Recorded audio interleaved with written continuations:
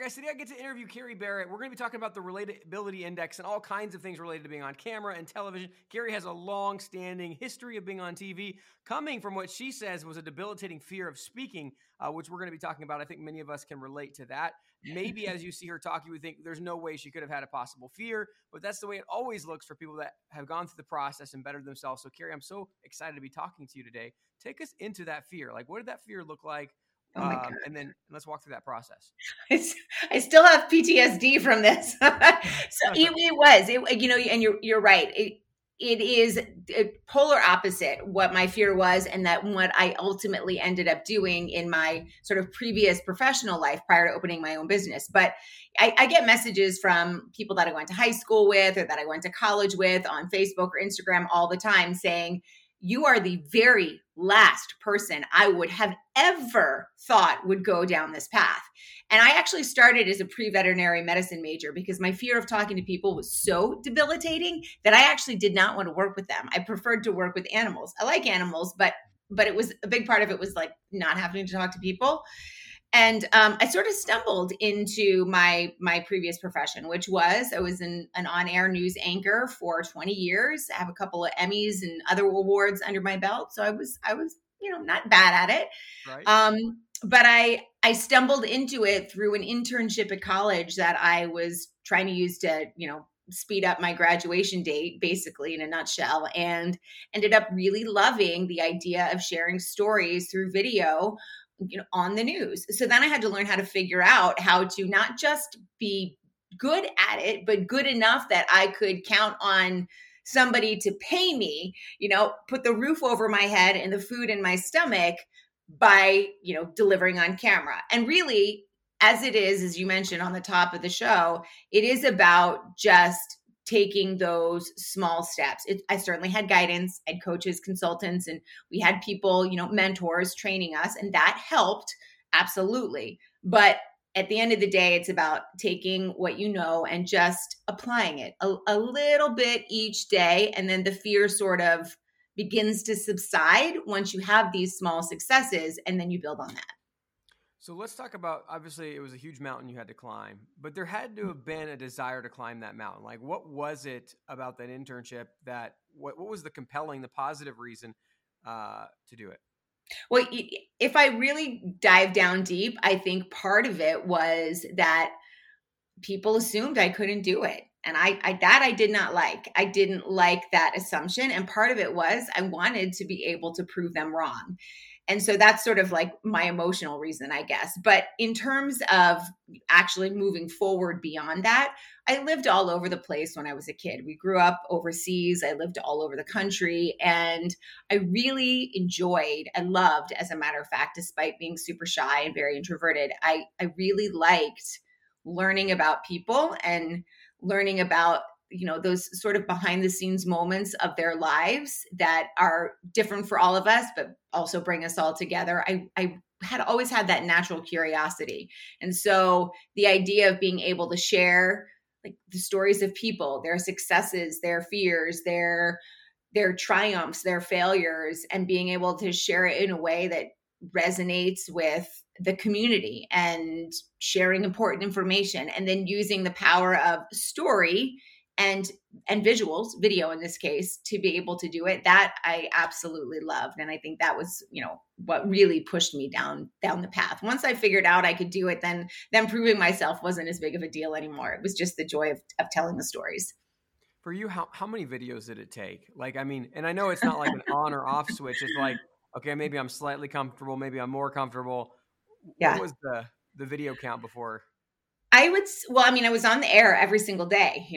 I was, when I first started, I was in a tiny little market in Wichita Falls, Texas. And, there's not a lot of resources in those small markets. I was on TV live 7 days a week. Sometimes it was for a minute and a half. Sometimes it was for 2 hours. And so it was consistent, number one. I would say the real turning point for me was probably at about 6 months in. And it wasn't because there was like a specific moment where I sat at the anchor desk and was like, oh, I got it all figured out. Because as soon as you do that, you get, sucker punched 2 times. And I think what it was for me was there was a breaking news situation. We had had a couple of them, but in this particular case, I was anchoring it by myself. And it wasn't pretty, that much I can tell you. There were plenty of people who emailed into the station to tell me how ugly it was. But I realized at that point, I didn't get fired. I managed to, stand up off of my, out of my chair after the show was over and walk off the set and go sit down at my table or my desk rather. And it was fine. And I think what that translated into for me anyway was I can actually handle whatever comes my way. It might not be perfect. It certainly won't be. It never has been. It never will be for anyone. But I can navigate my way through whatever is thrown at me and come out on the other side standing. And I think that was the moment where I finally realized, oh, now I can explore the space and I can put those skills to use and I can keep trying to push boundaries and figure out where I can go. And sometimes it worked and sometimes it didn't. And being able to sort of use those skills to push the boundaries ultimately made me more aware of who I was. And I know this word authenticity is thrown around, 10 ways since Tuesday, and it's sort of diluted at this point. But prior to that, I was very focused on like, I'm going to sit up, I'm going to have the news anchor voice, and my hair is going to be perfect, and I'm going to, everything is going to be just right. And I was sort of playing at being an anchor. I wasn't actually myself. And when I did all that unpretty stuff that one day, then I figured out I could be myself. And that actually, like being relatable to your audience, bringing into the relatability stuff, being relatable and real, that is then what ultimately moved me from Wichita Falls to New York City. Not directly. There was a lot of stops in between, but. So let's talk about the 2-hour sessions. Were those all 100% scripted? Were those no topics? Yeah. I mean, it's news. So there's there's stuff that's breaking, which is, for the most part, ad lib. And some of the shows I was producing, so I had produced them prior to the show. I wrote all the stories, I stacked all the, scripts, I filled the rundown and figured out what was going where and why and how it was going to transition into the next thing. And so occasionally on those types of shows, I would be at the desk. There's not a producer in the control room. It's me. And I'm just like, okay, we're, in between stories or commercial breaks, we're tight, drop this story, on the phone to the producer, or we're heavy. We got to add some more stuff in, tell whether they need to stretch, tell sports they need to cut back 15 seconds. I mean, it's really to the second. And so when you are in that environment where things are literally unfolding in real time, and there are people on the other side of that camera watching it all unfold, and they don't see what's going on behind the scenes. There's a big part that's unscripted. You have to, if you have to fill time, if I have to fill, 3 minutes because a reporter didn't make their, live shot, then I have to ad lib for 3 minutes. Or if there's a breaking news story and we literally have 3 words of information and no pictures, and I have to fill a half an hour until our reporter gets out to the scene, or, somebody calls in with a phoner interview, I have to fill a half an hour of live TV by myself with, there was a plane crash. Yes. And somehow make those 3 words last 30 minutes. My goodness. What is the framework? I mean, especially coming from an introverted person, right? Like, I mean, my understanding, because I call myself actually an extrovert, but I have like these kind of more introverted, like, tendencies or. Yeah. Oh yeah. The idea of just filling 30 minutes, like if you're telling me to fill 30 minutes teaching sales, that's one thing, right? But like, you're just talking about the random event of the day. So like, what framework did you use? Well, in the very beginning, there was no framework. Let me tell you, that was very clear. But it's only by doing it that I learned to build a framework for myself. And I will tell you this. I tell my clients all the time, like, if you want to get really good at being on camera very quickly, there's nothing that beats a live stream, because you got to dig yourself out of whatever hole you or the technology has put yourself in. And so to answer your question, in the beginning, there was no framework. But what I eventually realized is sometimes it is literally just you're telling people, it's almost like process talking. you are explaining to the audience what's going on behind the scenes because they don't know that you don't have all of the information yet. So you got to tell them. And so you figure out what they need to know and what you know and what they're going to be looking for. And then you sort of address all of those things and then you do it as often as you need to. Every now and then there's a little bit of new information you get. You know, we had somebody stop by the scene, Kerry, and they say they saw the flames. You know, they're on the phone right now. Ask them where they are and what they're seeing. And then you sort of just piece together that information until you have the full picture, which, you know, in some cases doesn't come until, you know, I think the longest I've ever been on air straight live was 16 hours. And that was for Hurricane Sandy. And so, you know, it's just a matter of piecing it together until you get as much of the picture as you can. But there was no framework to begin with. My goodness. So like there's probably a lot of like small frameworks, whether they're conscious or not conscious, right? I mean, there's the framework of how do you keep yourself calm? How do you keep yourself poised versus like the framework of what do I say? Like how many things are you thinking about, or do you just fully become present in the moment? Like, what does it feel like? Yeah, so that's such a good question. I think that in the beginning, well, not I think, I know that in the beginning, I mean, my voice was shaking and I'm, you know, all high and breathy in my like upper chest. And it's very clear that I'm nervous. I've never done this before. You may even see my hand shake when I'm holding a paper. And that's just what it is. I mean, for anybody that's starting in that space, we all went through the same stumbles and bumbles and fumbles. And so it's a little bit about letting yourself off the hook. And so you can just sort of calm down. One of the biggest mistakes that newbies make is that when there is a fumble, they start to speed up and they talk really quickly because they want to try and get it over with. And that was something that I was aware of from the beginning. And so when that was really sort of my first, okay, things are going haywire, take a breath, lower your register, like lower the tone of my voice or the pitch of my voice, and then deliver what you know a little more slowly. And you can gather your thoughts rather than try and like spit out as much information as you possibly can because you want people to think you know what you're talking about. Eventually, you get to the point where you're very comfortable going off script and just saying to the audience, you know, hold on a second.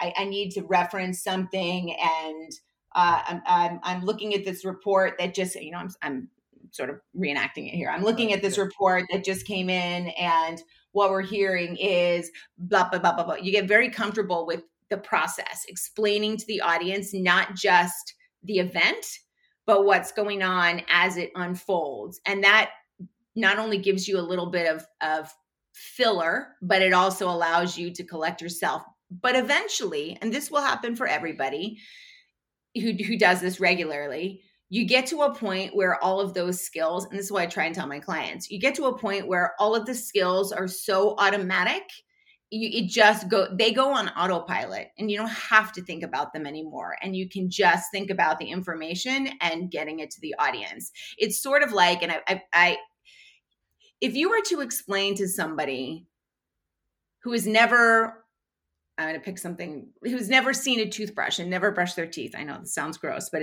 it will be understandable, this analogy. And you were trying to explain to this person how to brush your teeth. We would probably say, if we didn't put much thought to it, we'd probably say something like, well, you like open the toothpaste and you put it on the brush and you brush your teeth. Well, someone who's never seen toothpaste and a toothbrush, they need way more than that. This is the toothbrush. This is the part that you use to scrub your teeth. This is toothpaste. You take off the top, you pull off the foil, you squeeze from the bottom. You need this much. You wet your brush. You brush your teeth for 2 minutes, right? They need every single little step. Whereas you and I, and hopefully everybody listening to this, knows exactly how to do that. They don't need the step-by-step information because all of that is just known almost at a cellular level, and you don't need it anymore. It's on autopilot, just like walking. If I asked you to walk a straight line, you could walk a straight line just fine. But if I said, stand up straight, keep your shoulders back, as your left leg moves forward, also your right hand moves forward. You should keep your eyes straight, not look down, not look up, but right at about steady level. And then as you propel, not your left leg goes back and your right arm goes back, and then your left arm goes forward. I mean, all of that stuff, it gets confusing. We know how to do it. We don't have to think about it. We can walk on our own and we can focus on whatever the other task is. So to answer your question in a very long-winded way, eventually it does become autopilot once you do it enough, and then you can focus on the audience, and that's where the magic happens. Love it. Everyone who listens to our show knows Tim and I are passionate about obtaining financial freedom through real estate investing. We also know that everyone's situations and goals are different, and while there are programs out there that show you a path to financial freedom, many of these programs are just too cookie cutter and don't take your personality, situation, and desired outcome into account. Think about the number of times that you've watched a guru online and tried to do the exact same thing as they did, but had nowhere near the same results. You are not alone. When I got started, I was continually paying for courses and getting only partial results until I discovered the path that made sense for me.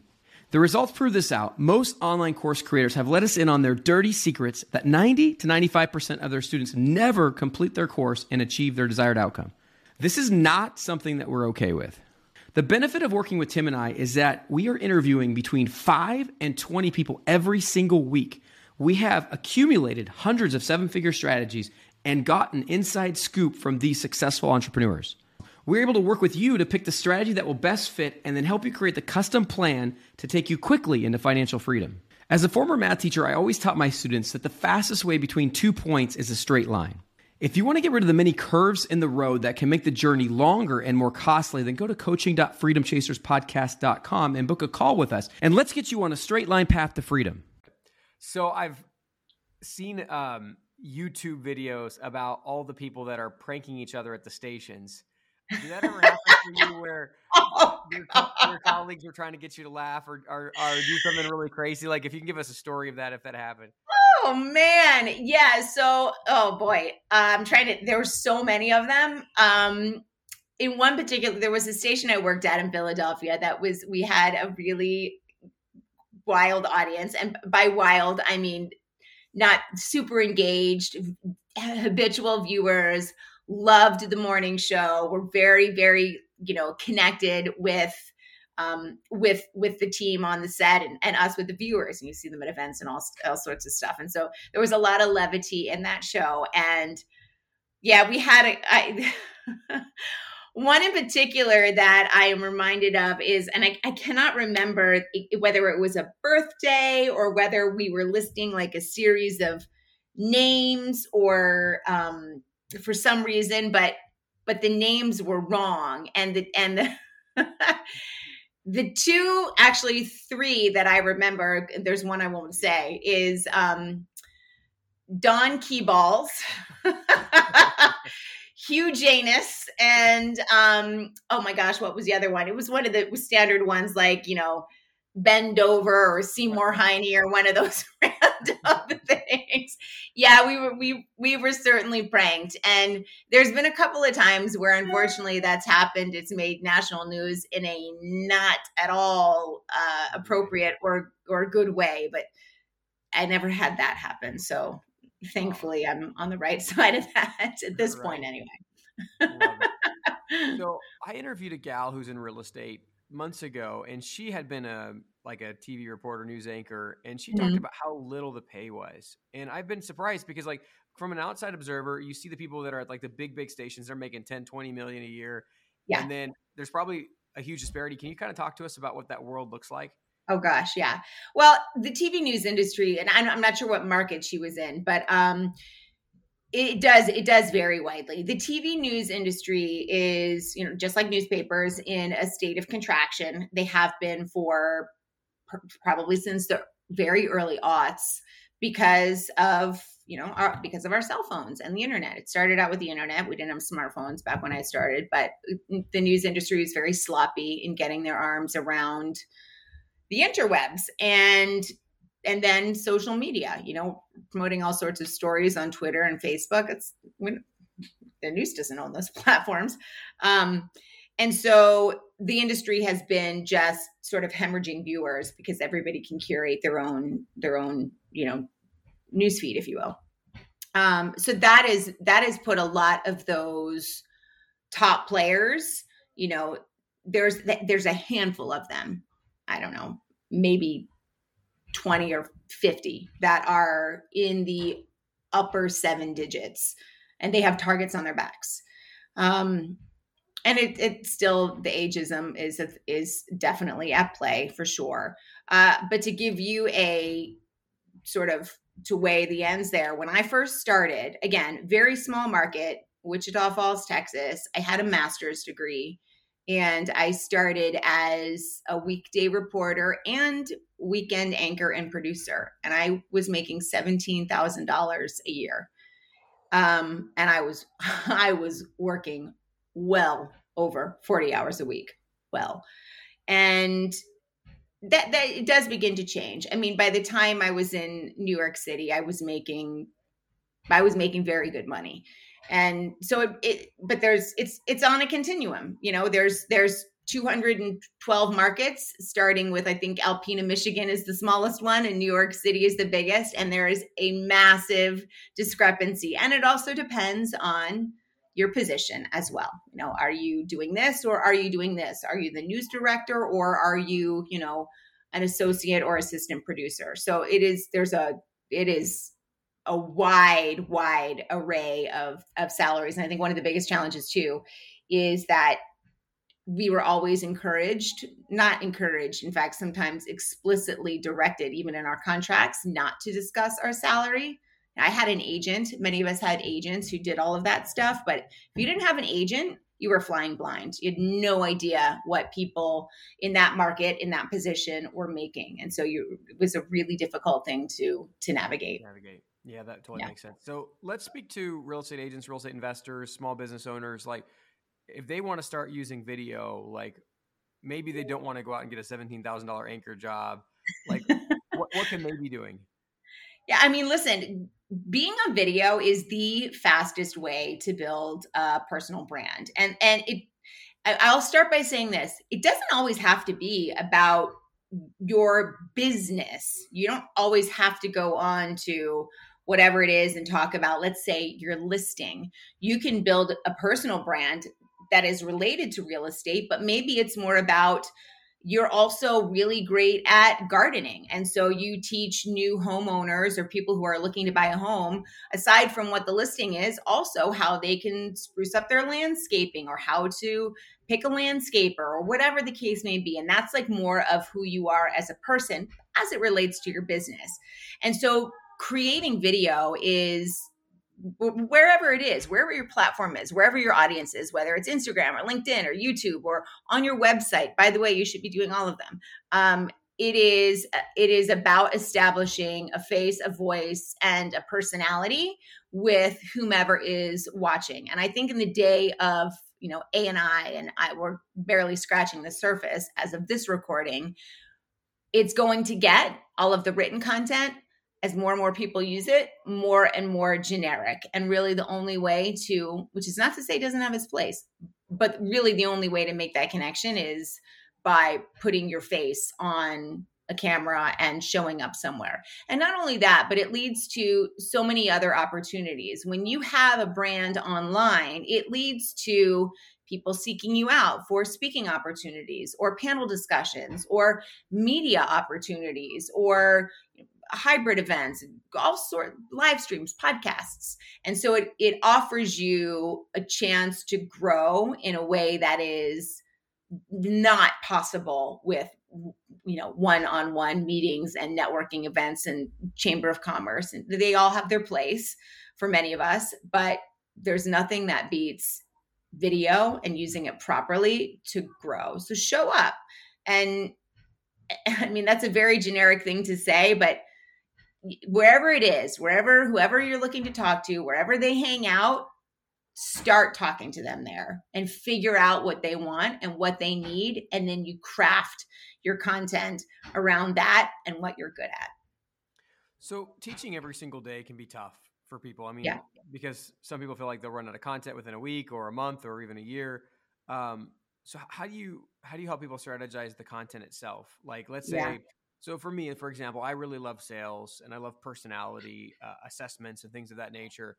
I could probably teach on it for maybe a year every single Mhm. day, before I feel like I'd have to like really recycle or things like that. How would you think? How should I think about content or structure? Well, I'll say this. There's only a very small portion of your audience who sees what you post on the regular, and they don't see it every day. And so there's nothing that you should create that is only used once. All you have to do is go back and look at something that performed well 3 months ago and take that same video and create, maybe a slightly different twist on the caption or a slightly different hook on the text that's on the screen. You should be reusing as much as you possibly can. I do podcasts and I do vlogs, and I do them every week for myself. And I will take, a lot of that and turn it into micro content verticals for, shorts and reels and TikTok and all that other stuff. I will say I don't find that performs as well as video that I create explicitly for those platforms, meaning something that's not chopped up, something that is just created from start to finish. But it doesn't have to be complicated. Once you get good, you can knock out, what is reels? They're asking for 8-second videos. You can knock out 60 of them in a day if you know what you want to talk about. And if you're looking for ideas, there's a couple of really easy ways to find them. Askthepublic.com is a great way there's free and paid version. Go into there and put in whatever your niche is. If it's real estate, put in real estate and see the questions that people are asking about your area of expertise. And then literally the next thing you can do is copy and paste those, paste them into Chat GPT and say, come up with 60 video ideas, short form video ideas for these questions. And, they won't all work, but a lot of them will. And then craft, a 12-second video that gives a juicy hook and ask people to read the caption and then put the rest of the information, your unique spin on it in the caption.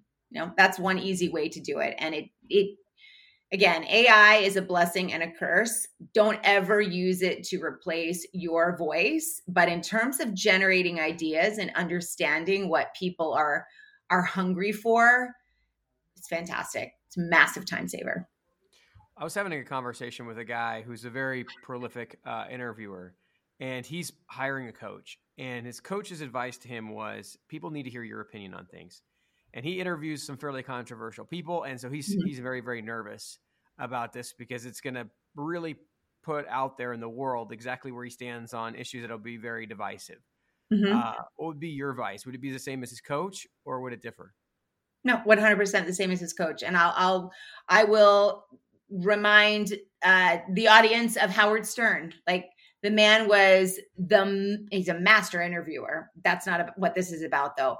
People loved him or they hated him. Either way, they listened, and it generated talk, and that talk propelled other people to listen.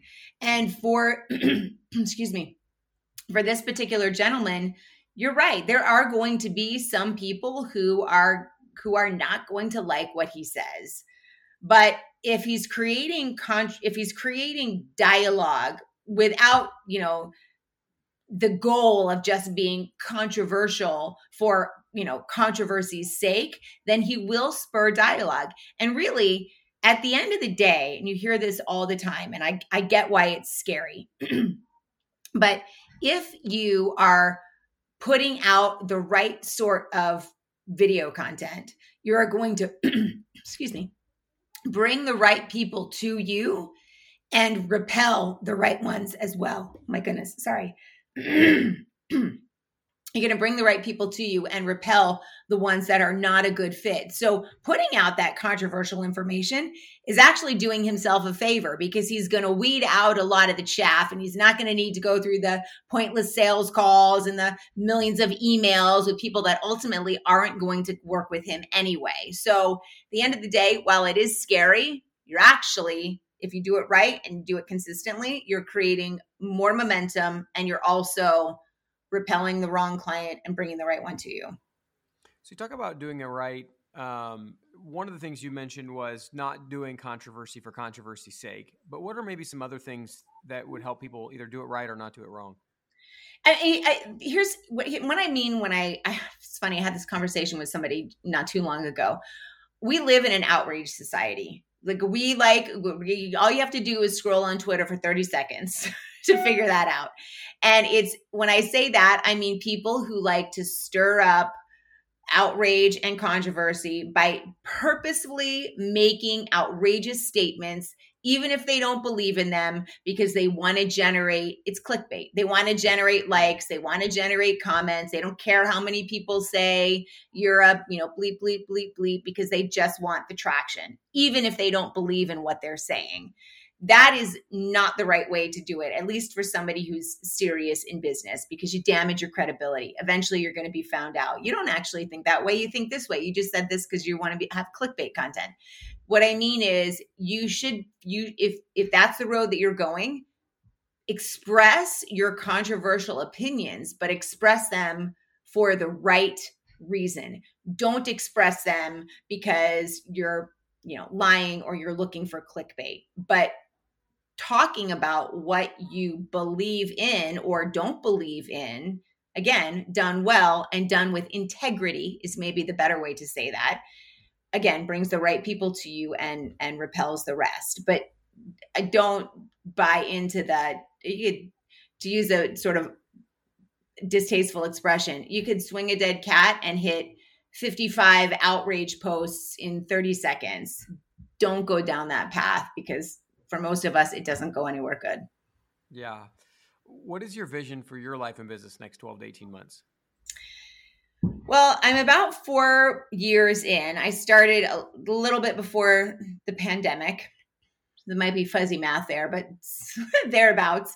And it has been a really tough road to hoe. I had zero business knowledge when I first started. And by zero, I mean, I didn't have any idea what my offer was. I didn't even know that I should have an offer. When somebody would ask me how I was going to scale my offer, I would have to say, stand by. I got to Google what scale means. Right. So as you can imagine, the first 4 years were wildly frustrating, insanely stressful. I've never been as stressed as I have been in the last 4 years. Finally, I'm getting ready to launch a new offer. And I'm really hoping that what the next 12 to 18 months allows is the ability to scale that offer in a way that allows me to dial back on sort of the time for money conundrum that I'm in, and grow without working, 60 plus hours a week. That is my goal for the next 12 to 18 months. Love it. And you have obviously some resources people can get a hold of, right? How would they best get a hold of those? Absolutely. I would, and there are a number of downloads and freebies and resources. Probably the very best way to find all of them and also get, tips for content and showing up on camera is to follow me on Instagram. And my handle's really easy. It is I am Kerry Barrett. And you'll see all the links up there on my profile where you can access a masterclass and a download and my program as well. So check me out on Instagram. I am Kerry Barrett. It's the best way to find me. Awesome. Kerry, thank you so much for coming on and sharing about your life and your business. For those of you out there, maybe you're just a little bit nervous about getting on camera and it might be having a huge negative impact on your business by not allowing it to grow. Kerry and I both share the fear of being on camera, and yet here we are. So guys, you can do it. Write down something you learned from today's episode. Share it with somebody you know so they can hold you accountable, because freedom is acquired one action at a time. And if you take steps day by day, before you know it, you too will be living a life of freedom. Thank you guys for tuning in. We'll catch you on the next episode. Thanks. Please like, comment, share, and subscribe. Engagement is like gold to us. We can't do what we're doing without it. Reviews and subscriptions, particularly on Apple, Spotify, and YouTube, are worth more than money. So please do what you can to support the show.